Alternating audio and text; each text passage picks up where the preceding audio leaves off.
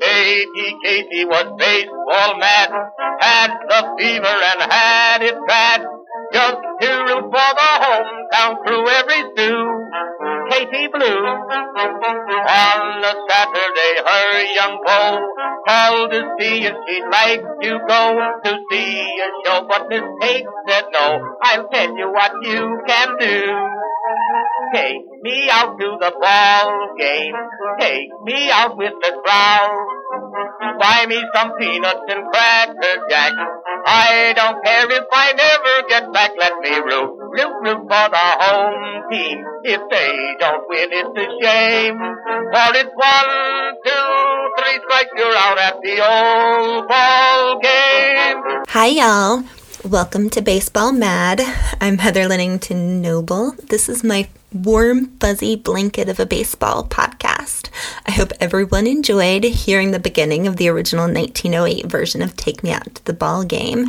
This year, the recording finally entered the public domain, which is really exciting because it means I can use it as the intro to this podcast without having to play it on the recorder and sing it myself, which, trust me, none of you want to hear. I mean, I don't want to hear it. Like, I have my limits myself, and hearing myself sing, that's one of them. So you're welcome.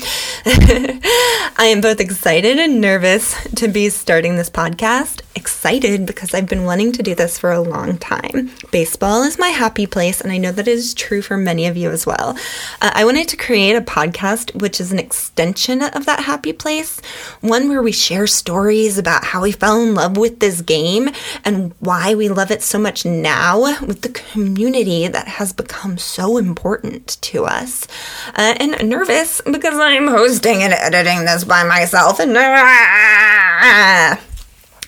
so the first episode is coming out in a few weeks, and I am so excited about my first guest, who, as luck would have it, is one of the reasons I love baseball.